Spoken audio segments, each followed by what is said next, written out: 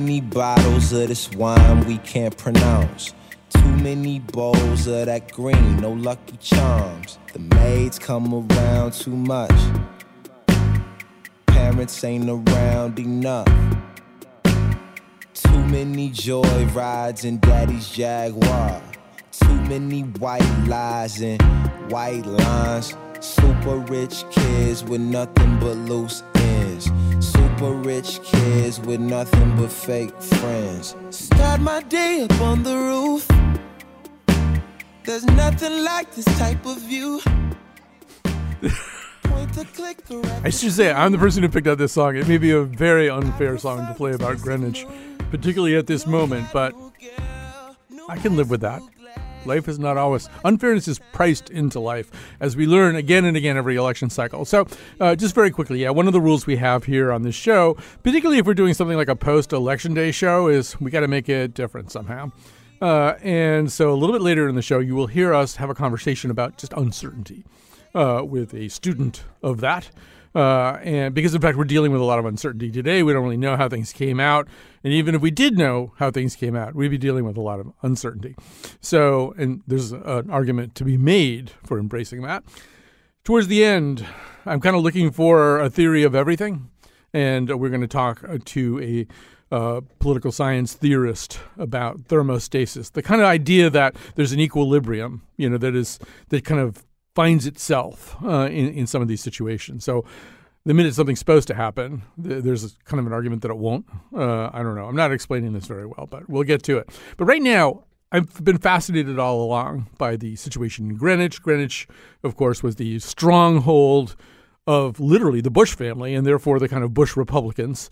And something happened. And it's been happening for a while, but it happened big time this year. Here to talk about it is somebody who wrote a terrific piece, a page-turner of a piece, which I would still recommend that you read, even though obviously things on the ground have changed and played out. But Dan Barry, longtime reporter and columnist for the New York Times. His most recent book is This Land, America Lost and Found. He's a terrific writer and somebody I've known a long time. I'm a big fan. And so Dan's agreed to come and talk a little bit about Greenwich to us. Dan, welcome to our show. Thanks for having me. Can you hear me all right? Oh, absolutely. So, all right. So maybe just kind of nutshell your piece for us. What was the basic? You were writing about a schism, really, within the Republican Party in Greenwich. That's right. As you probably know, Greenwich was famously known as kind of a bastion of moderate republicanism in the mold of George H.W. Bush, and it had been that way for a very long time. Though things have been changing on the ground. And in 2021, a moderate Republican town committee chairman led the Republicans to pretty much of a sweep of the local elections. But that wasn't enough for a small contingent within the Republican Party who John Brunig at the Greenwich Times has referred to as Trumplicans. Okay, so it's like a three-party town, Democrat, Republican, and Trumplican. And so they were not happy with this moderate town chairman who a couple of days after the election in 2020 criticized Donald Trump and said, we have to move beyond this guy. It's time to reimagine ourselves as Republicans. And that didn't sit well with a certain cohort.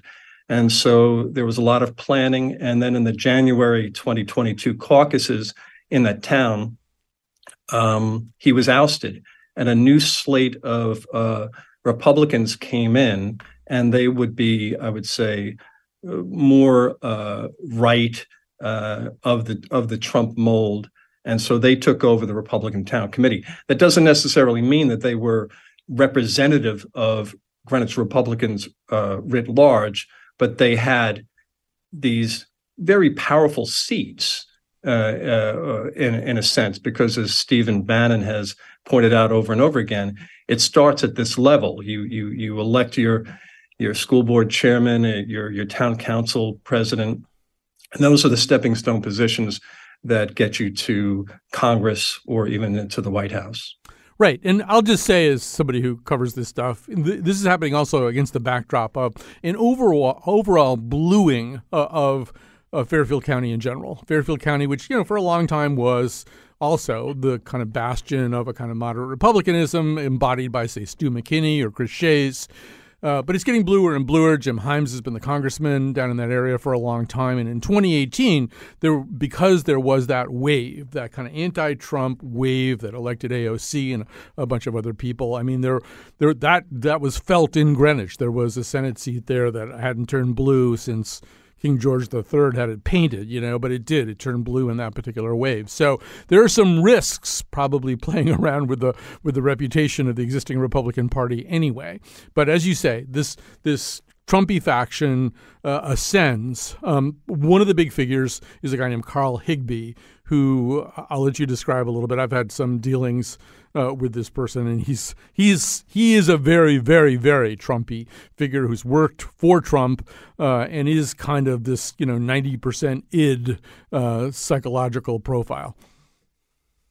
That's right. He's a former Navy SEAL, and he was a big Trump supporter and wound up in the Trump administration in the early months of the Trump tenure.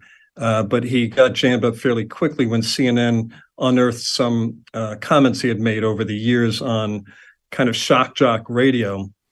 And they're, even to the objective ear, they're quite offensive, suggesting that soldiers with PTSD are just faking it, basically, and also saying that Black people are lazier than white people, period. And his co-host on that program was saying, Carl, you got to pull it back. You got to pull it back a little bit. And he doubled down and he repeated it. And so CNN unearthed this stuff. He had to resign his position with the Trump administration, but he wound up with Newsmax, and he is a player in Greenwich Republican politics. He's not on the town committee, interestingly enough, though he has a central role in its social media presence in the town. So he's a divisive figure, no question. Right. And your piece has these kind of funny moments, too, as they're trying to mobilize this new faction of more Trumpy Republicans. And some of the people have not really been politically connected that much in their lives. And there's one woman who said that her initial reaction was, a political campaign, but it's golf season, which is so Greenwich. But in fact, they do mobilize. And so one of the people who is sort of coughed up by this process is a candidate named Kimberly Fiorello. So tell us about Kimberly Fiorello. She is, I suppose, came out of nowhere. She was elected to the State House a couple of years ago, and she immediately aligned herself with the conservative caucus, and she went even righter than right in many ways. Over the last couple of years, she's moderated panels with doctors who have been derided by their colleagues as anti-vax and kind of a little off the grid, and also with a group called No Left Turn in Education, which believes that public school systems throughout America are indoctrinating our young with leftist political ideologies. So that's pretty much who she is. And she's also, let's say Trump adjacent. After the search warrant was executed in Mar-a-Lago a few months ago, she quickly referred to it as a raid and said that we should fear for our republic because un-American things are being done. So now I think we should just talk a little bit about what did happen yesterday. So Fiorello lost her race to a Democratic challenger, Rachel Khanna. More than that, and I will tell you, Dan, that at a certain point during the night, one of my Republican sources texted me to say, it's a bloodbath down there. So a guy named Hector Arzeno defeated a Republican challenger, Peter Schur, in the 151st House seat, which had never had a Democrat in it. And so, I mean, these are signs. And then sort of the outlier, or the one we even don't know, I think it's still unclear whether Ryan Fazio, who's a much closer to center Republican senator in Greenwich, as far as I know, his race hasn't been decided yet. He seemed to be, just marginally ahead. But, all day long, people have been talking about how the red wave didn't happen. It really didn't happen in Greenwich. I think in Greenwich, though, first of all, I think there was a failure by this new Republican town committee, very, very adherent to the Trump ideology and style, that they were misreading Greenwich by a great deal. Greenwich has become more and more diverse. As you pointed out earlier, Republicans just 5 years ago had a wide margin over Democrats in terms of their registered voters. And in 2018, that changed. And there are more unaffiliated voters than there are registered to either party. And I think this Greenwich Town Committee stuck to ideology rather than to any kind of practical politics.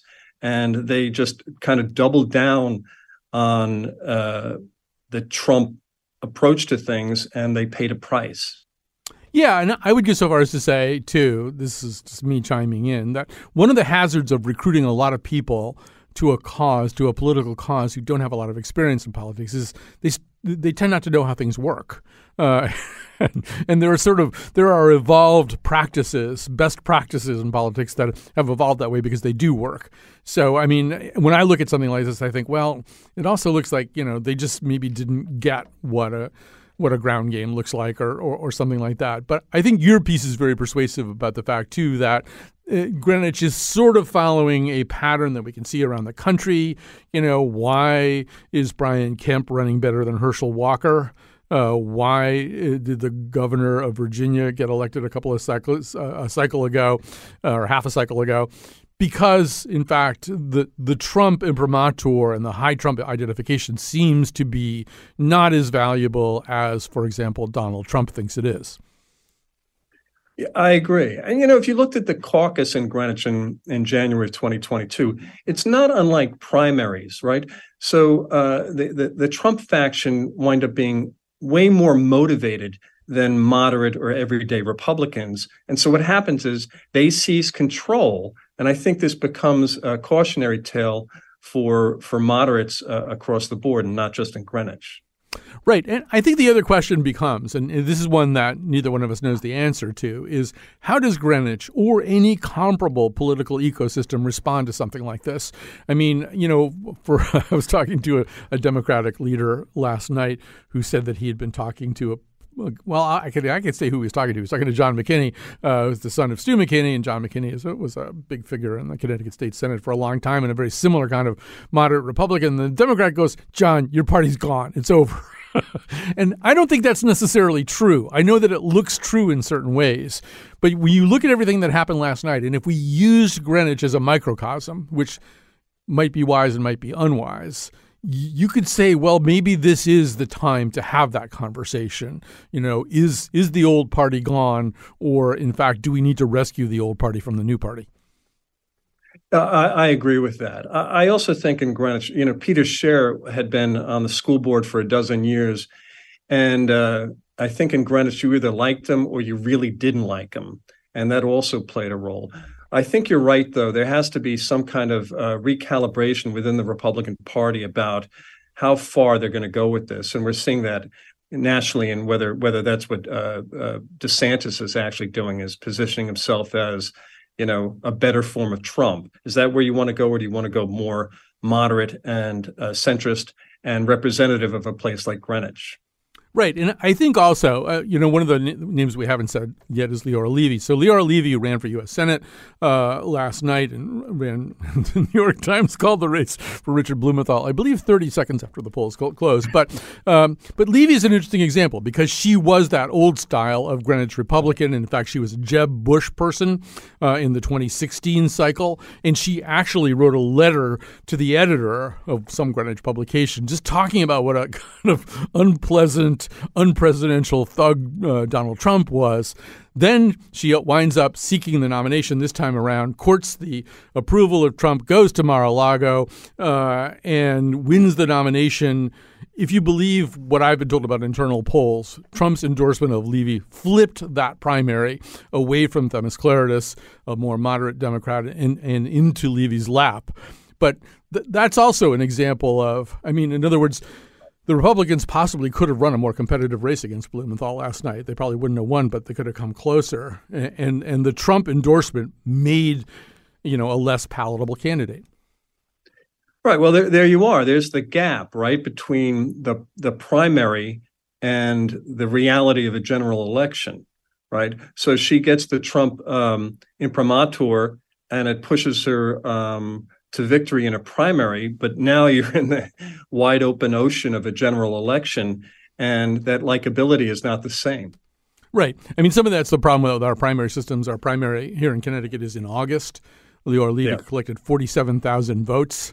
I haven't looked at Blumenthal's number from last night, but 6 years ago it was 1 million votes. So you don't want to build your hopes on a 47,000 vote outcome. But so, yeah, I don't know. I mean, in a way, I guess the question that I want to end with has to do with you as a writer and your curiosity. Is there part of you that maybe wants to go back to Greenwich in a year or so and see what's going on here? I mean, you did such a good job of kind of laying out the hues and colors of the schism. Do you have some curiosity about where it's going? Well, first of all, I don't know whether Greenwich would allow me back in. For years I wasn't allowed in Greenwich past dusk. But I think it's a legitimate question. What's going to happen, for example, in the next round of caucuses, right? Like, what's going to happen within the town committee when they look at Beth McGillivray, who's the new chair, who, sort of is the face for Peter Scher and for Carl Higbee and these other, more extreme Republicans. Is there going to be a reckoning even before the caucuses? It is a legitimate question, yes. All right, Dan Barry, longtime reporter and columnist for the New York Times. No stranger to Connecticut either, I should tell you. His most recent book is This Land, America Lost and Found. I would recommend tracking down In Affluent Greenwich. It's Republicans versus Trumplicans. Yes, a phrase he borrowed from the estimable John Brunig. Happens to be my editor at Hearst. So I got to make sure. But thanks so much for talking to me. All right, hang in there. Thank you. All right. So we're going to take a little break. We're going to come back. We're going to have a conversation about uncertainty. Sweet life, sweet pie. You've had a landscaper and a housekeeper since you were born. The sunshine always kept you warm. So why see the world if you got the beach? Don't know why see the world when you got the beach. Support for this podcast comes from Hartford Healthcare. Elevating Health is funded by Hartford Healthcare. Hartford Healthcare recently celebrated the opening of the Ridge Recovery Center in Windham.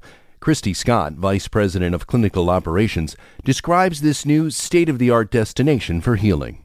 Individuals will come if they're suffering from substance use disorder and get individualized treatment. They can stay up to 3 to 4 weeks and receive family therapy, individual therapy, group therapy, and lots of other holistic care like yoga, trail walking, acupuncture. So it's going to be a great place for people to come and heal.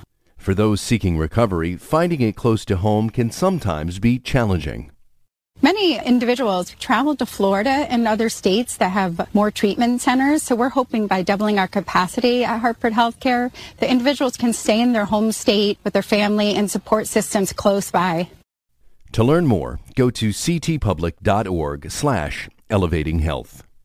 Look, man, I've got certain information, all right? Certain things have come to light, and, has it ever occurred to you that instead of running around blaming me, given the nature of all this new this could be a lot more complex. I mean, it might not be just such a simple,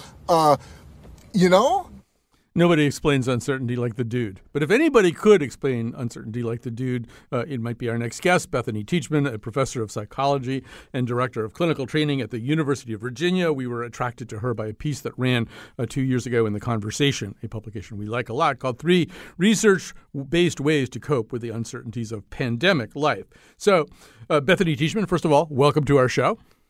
Thanks so much for having me. And Obviously the piece was about the pandemic, but I think you and I would both agree that there's an awful lot that you say in that piece that can be spread out into other parts of our lives, including perhaps an election cycle. Absolutely. And many of us are, refreshing our news feeds pretty regularly right now, as there's a lot of uncertainty tied to what we're looking at over the next couple of years. Right. So maybe let's begin. Would it be fair to say that in many ways we Homo sapiens are kind of wired for certainty? I mean, there's probably an evolutionary adaptive quality. You eat those berries, you don't eat those berries.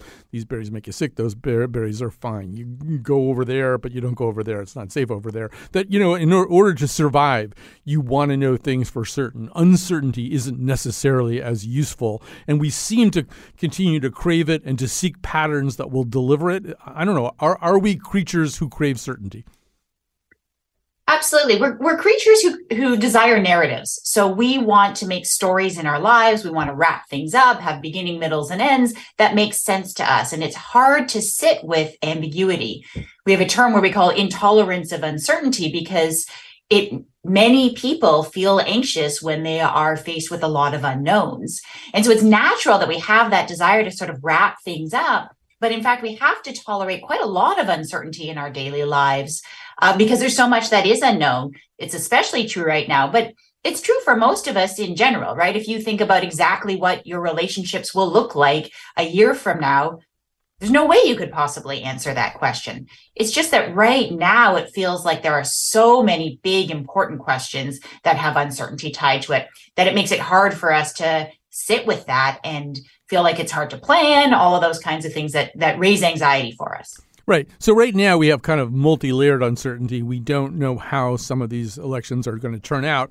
And once we do know how they're going to turn out, then they feed into a larger stream of uncertainties. Well, what happens if Kevin McCarthy is Speaker of the House? What happens then? What happens then? There are an awful lot of those questions and fewer answers. So maybe we can talk a little bit about how to cope with that, so that what you just mentioned, refreshing your screen, which a lot of people are doing. You're absolutely right. They want to know. They want to know. They want to know. That isn't necessarily making those people happy, though, right? Absolutely. So I do recommend that at a certain point, put the phone down, stop refreshing, pick times to get updates and stay informed, but also have other more normal feeling things going on in your day, so that you don't stay in this state of sort of constant threat and constant vigilance, because that adds to our sort of sense of discomfort and anxiety and all those kinds of things. So that's one piece that I think is important to do. I think it's also the case that there's a lot we can do to kind of rethink how we respond to what uncertainty means. So part of why uncertainty can make us feel really uncomfortable and anxious is because we often, especially if we're prone to anxiety, will assume that if it's uncertain, it means a catastrophe is going to occur. We tend to assume the worst in a lot of those situations. So recognizing that uncertainty doesn't equal catastrophe, it doesn't mean that something bad has happened. It just means we don't know something, can help. It can also help to recognize that in many, many cases, we will be able to cope with a wide variety of outcomes. So while I have my, personal political allegiances and hopes for how things are going to shake out over the next little bit as we hear about the Senate and the House, I also have a sense that regardless of those outcomes, I kind of know how I will cope. I know how I will manage the changes that will come. And so recognizing that I can handle different outcomes makes the uncertainty less threatening to me. It turns it into something that is about not knowing, as opposed to something that is a catastrophe that I won't be able to manage. Right. There's also that kind of there's a serenity prayer aspect to this. You have to be able to discern the difference between things you can control and things you can't control. And a lot of what people are refreshing their phones about right now is emphatically something they have no control over. That's very true. I also think it's important to recognize that it doesn't mean we have no control, period, over the situation. So while we don't probably have control over the outcomes of the elections, we do have some control over how we respond to that situation, right? So it's not that we have no control, we just can't control the outcome, but we can control some things tied to how we manage the stress that it brings. We can control some things tied to how we manage, how we relate to others about it. There's a lot of things that we can control, even if the outcome itself is not something that we can control. Yeah, I think there's sort of a fine line between. Well, I have a friend who, back in times of crisis, would say to me, just figure out what you'll do, the first things that you'll do if the roof falls in this particular situation or that particular situation, which I think is good. That's very different from what if, right? I mean, having a little bit of an action plan as opposed to overthinking the 18 different branching possibilities and kind of paralyzing yourself. I mean, to me, anyway, those are two slightly different states of mind. They are. And, I often say with my clients who are prone to anxiety that there's a tendency when we're anxious to not finish the stories, right? So if you're a person who has a phobia of spiders, the story stops as the spider lunges towards you. If you're a person who's prone to panic disorder and you have panic attacks, the story stops as your heart is racing madly and you're in the middle of a panic attack. And what I say to people is, okay, so what happens next? So you're in the middle of a panic attack. Well, chances are good 10 minutes later, you're going to feel a little bit better and it'll have been a miserable experience, but you'll get back up and keep going. With the spider lunging on you, most spiders really are quite harmless and aren't going to do anything. So you'll scream, you'll get it off you, then you'll go about your day. So similarly here, to your point, we want to help people see like, oh, this is how I'll put one foot in front of the other, because we tend to stop these stories at the most terrifying moment in them, instead of recognizing that time will move on and we will be coping one way or another with kind of what's in front of us. Right. And I also think going back to the grasslands of Africa and then moving forward for thousands and thousands of years, a lot of what we dealt with as groups, as tribes, as communities. So yes, I'm worried about this. You're worried about this, and that guy over there is worried about it, and she's worried about it too. What are we going to? How are we going to think about this?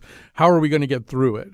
And we've now kind of evolved into this McLuhan-esque species that looks at its phone all the time and looks at its screens all the time, and maybe is a little bit less likely to talk directly to other people, but might be encountering people you don't even really know very well on social media.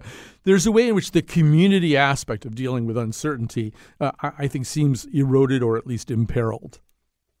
I think that's right. And because we have a way of either disconnecting and isolating, and often when we feel distressed, people do sort of have that desire to retreat into bed, just stare at the phone, all of those kinds of things. And that absolutely does make it more challenging to manage that stress.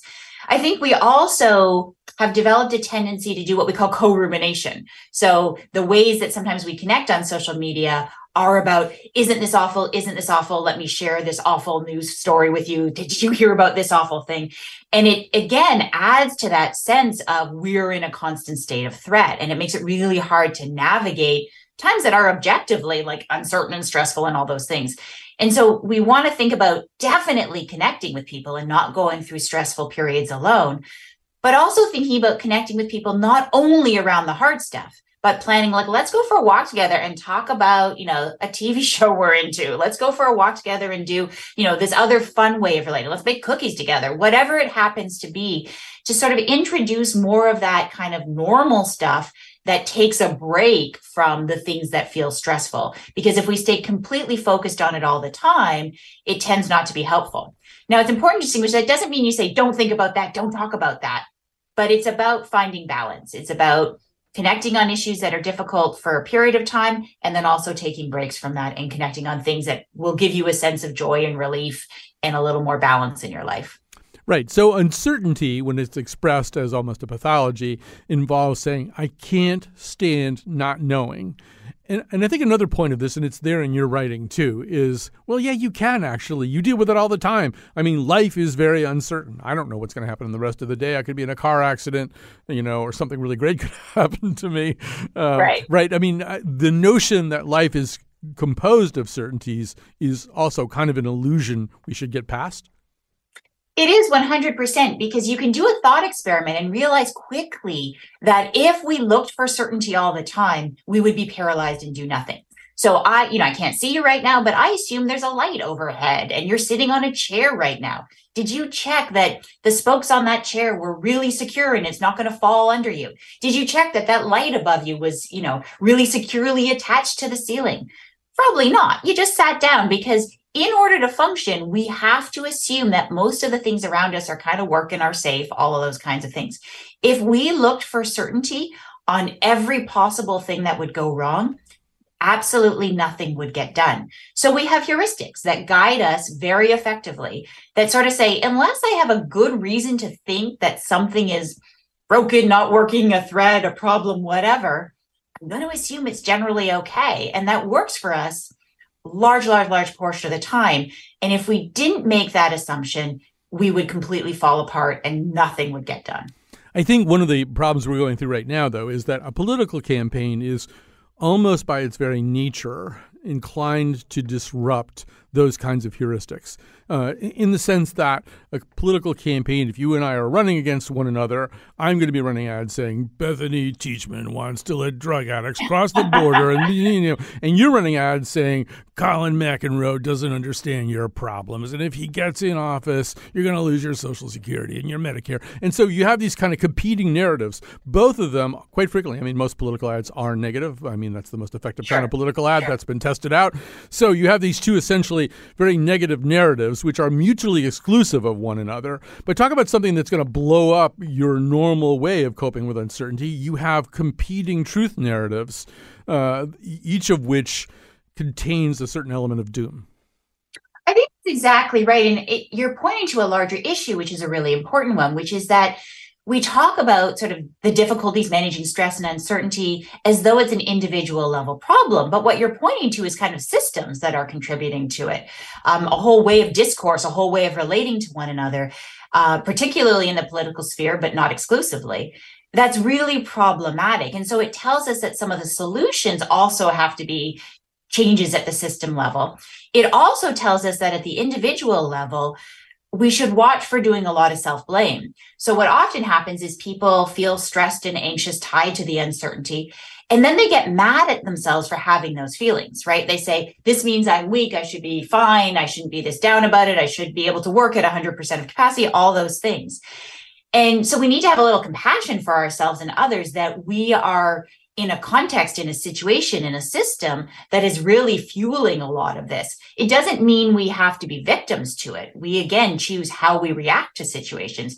But recognizing that the source is not our own weakness is really important because it allows us to be better empowered to say, wait a second, I want to respond differently to this crazy situation I've been put in. So reading your work, I was also thinking a little bit about some of the other things that shape our sensibilities and our consciousness. And here in the U.S., I mean, most of us are products to some degree or another of the Abrahamic religions, which are also very certainty-oriented. That's why you have 10 commandments. Don't do that stuff. If you do that stuff, you're going to be in a lot of trouble. The Old Testament is full of rules, what to do about this, what to do about that, and if you buy into it all, it offers an awful lot of certainty. Calvinism, same deal, although there's some uncertainty woven into early Puritan doctrines. But still, these are religions and thought systems of certainty, whereas some of the things like Taoism, Buddhism, there's an embrace of uncertainty. A koan is effectively, an uncertainty expressed as a contradiction at times. So maybe one of the things we need to do is change our mindset a little bit, not necessarily by becoming Taoist or Buddhist, but as you write, just figuring out some kind of practice that'll help you deal with this particular set of feelings. I think that's right. And again, that goes with sort of the point I was making about you get to choose how you react to the challenging situation, even if you can't control the challenging situation. And recognizing that we can choose what uncertainty means to us and how we respond to it's really important. So for some people, it may be that they're doing spiritual practices that help them to manage this. For some individuals, it may be, mindfulness, meditation, those kinds of things. For others, it will be directly looking at the thoughts they're having and saying, wait a second, can I take a different perspective here? Is there another way to kind of understand or evaluate this situation that doesn't automatically assign a really threatening meaning? For others, it will be more about changing their behaviors, about thinking about strongly about what are my values in this situation and how do I make my behaviors align effectively with those values? So if I care a lot about, helping others during difficult times, then I might notice that, wow, this is a stressful, difficult time for a lot of people. What can I do that would make it a little easier on others? And of course, by doing that, it's actually one of the best ways to help myself too, because now I'm living closer to my values and helping others actually does huge things for the individual's sort of mental health. So again, if we think about how we want to live and how we want to relate to others, it just is very empowering, because then we can decide, yeah, it is uncertain. That is legitimately hard. Now what? What do I want to do with that information? Because now I have a myriad of choices about what significance I attach to the fact that it's uncertain and what I do with that information. Right. As we're talking, I'm thinking also a little bit about the pollster and poll analyst and data analyst Nate Silver, who became this kind of almost demigod from about 2008 to 2016, because, he could not only call the races, he would get all the electoral votes right and stuff like that.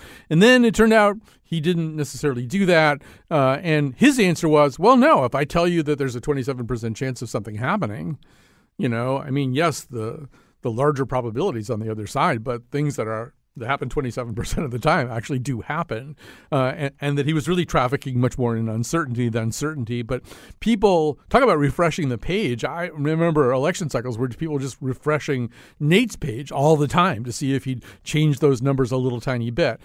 And so maybe the last thing we have to say, we've said it a lot of different ways, but you got to let go sometimes. You just got to let go and say, no, there is no prophet who can tell you exactly what's going to happen.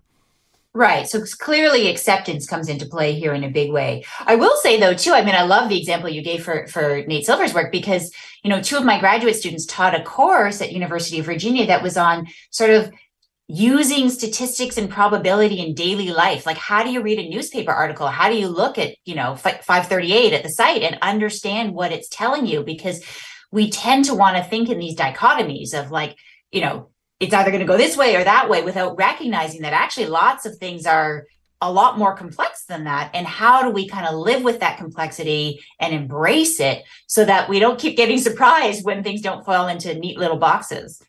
All right, we're going to have to stop there. This is fascinating stuff, though, and we absolutely picked the right person to talk to you about it. Bethany Teachman, professor of psychology and director of clinical training at the University of Virginia. Thanks for being with us. Thanks so much for having me. So I still crave certainty a little bit. And I thought, what if there was a theory of everything? What if there was like a thermostatic theory of everything? I don't think there is, actually, but our next guest is going to help me explore that question a little bit.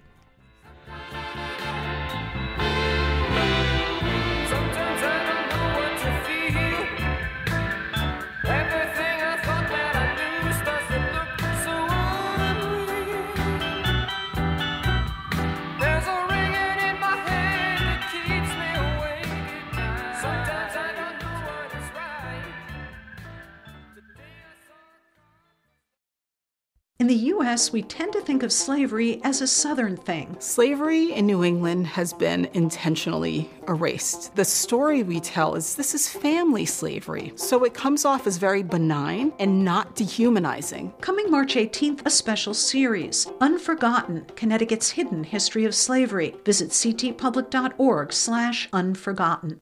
Funding provided by the Wadsworth Atheneum Museum of Art and the Amistad Center for Art and Culture. Connecticut's own Jacques Pepin is a culinary icon.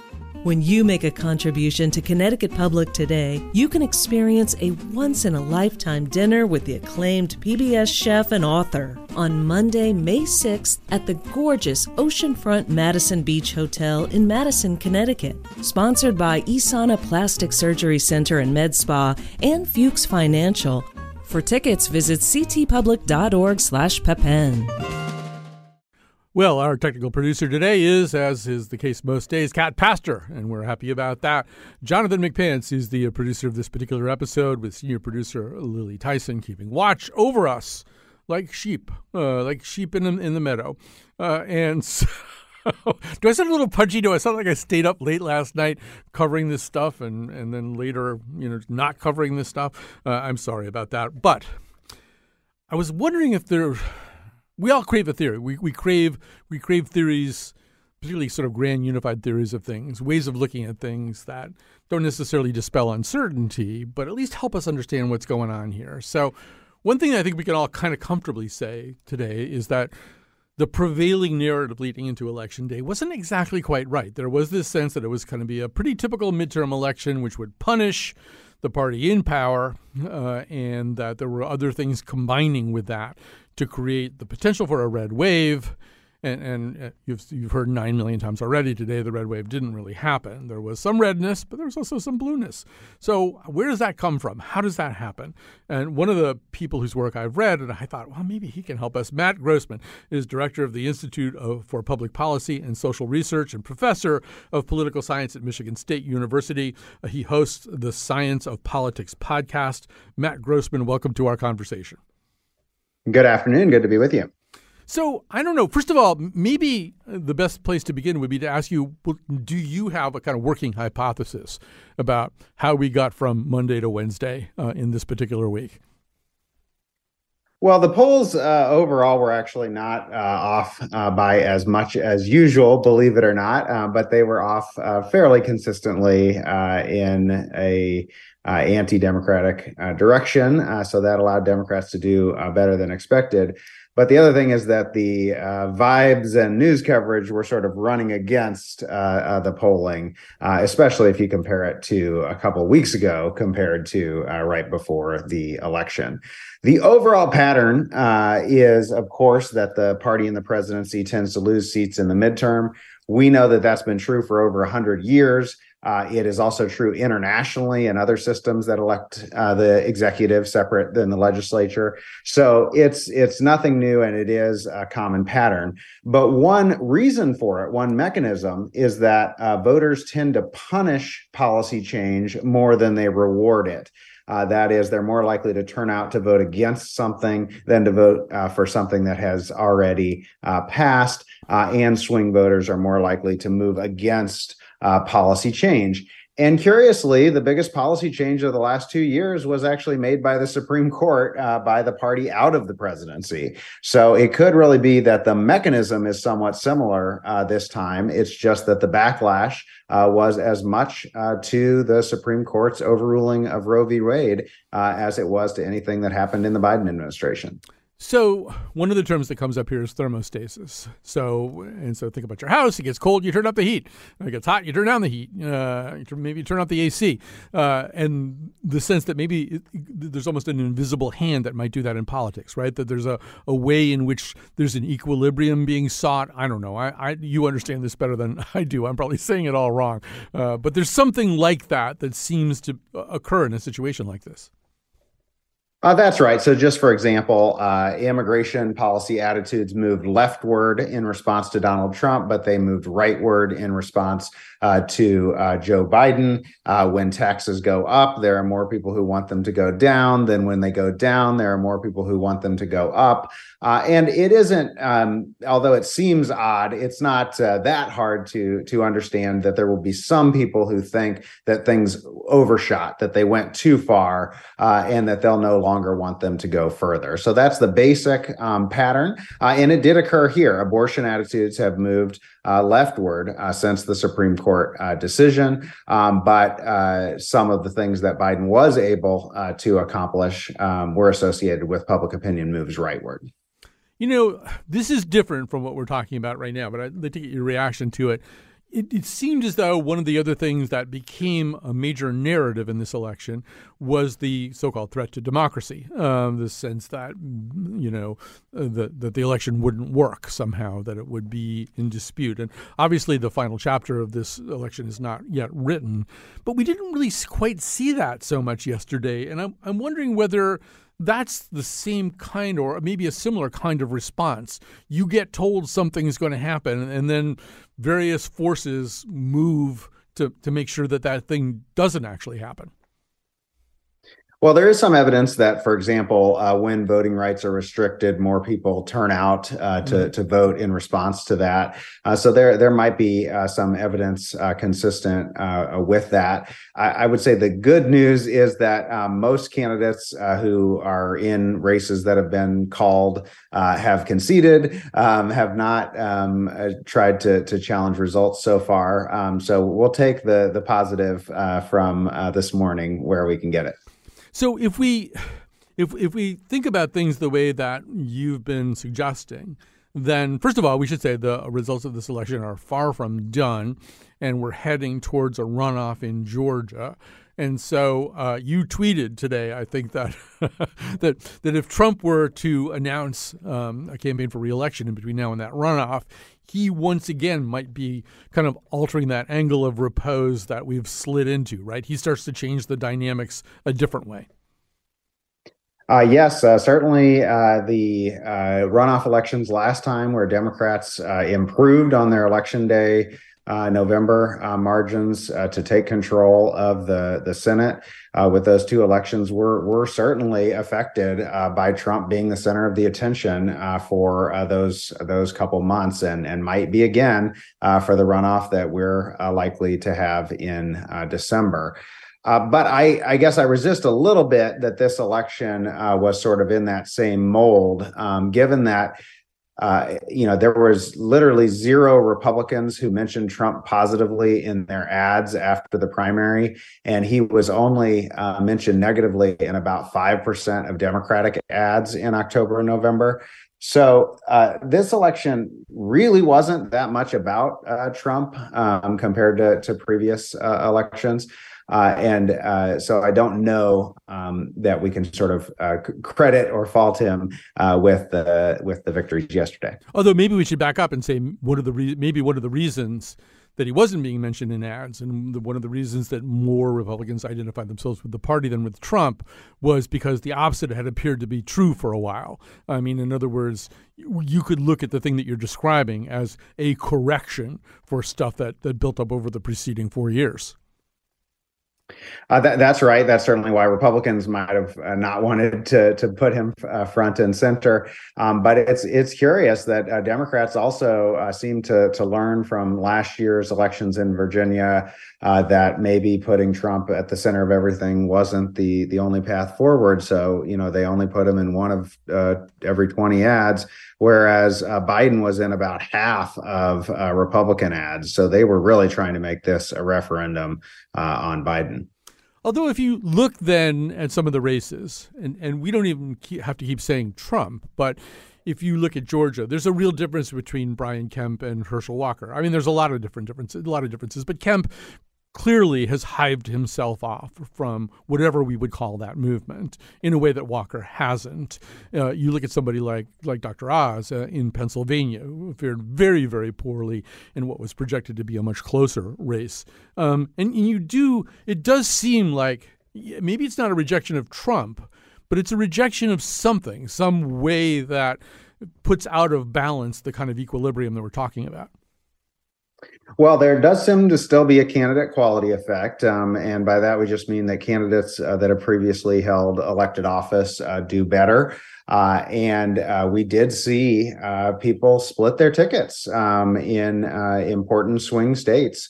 We're seeing some of that in several states, in Pennsylvania, in Georgia, in Arizona, in Ohio. So there still are voters who make distinctions between the candidates. And when they make distinctions, it tends to be in favor of the candidates with more political experience. So another thing that has been suggested by political theorists is that we're moving more and more towards a politics of identification as opposed to a politics of policy. That this has been, turning up in research for a really, really long time. If you gather a bunch of people together who identify as, say, Democrats, and you tell them that policy X, a policy about, Lyme disease, is a Republican policy, they're going to reject it. If you tell them it's a Democratic policy, they're going to embrace it. There's a way in which our identification with tribe is beginning to, or maybe for a long time, has exceeded our embrace of specific policies associated with that tribe. I don't know. How do you see that these days? I know on your podcast, you've talked quite a bit about the politics of belief. Yes. So it is certainly true that our partisan identifications are very strong, and that often people will actually change their issue attitudes to match their partisanship rather than vice versa. But I don't want to overstate it. There is also a long-term pattern where people are growing more confident that their views are better reflected by one party or the other and have aligned with that party. And so some of the most striking examples that you see are actually on issues that are new or that their voters might not know much about, where they're very susceptible to those kinds of partisan framing effects that you're talking about. So yes, people tend to follow their party, but over the long term, the big change is that people have actually found the party that matches their overall views. Right. That might have happened, for example, we're effectively out of time here, but it might have happened during the pandemic, right? I don't want to wear a mask. Which party hates masks? It may be stuff like that, right? That's right. And actually, at the beginning of the pandemic, there were psychologists saying, well, conservatives have a frame of mind that should be more wary of diseases, more wary of foreign threats. And all of that, if it was there, was overridden by just the basic partisanship of whether Donald Trump was saying that we should be afraid of it or not, and vice versa for the Democrats. All right. We have to stop there. Matt Grossman is director of the Institute for Public Policy and Social Research and professor of political science at Michigan State University. He hosts the Science of Politics podcast.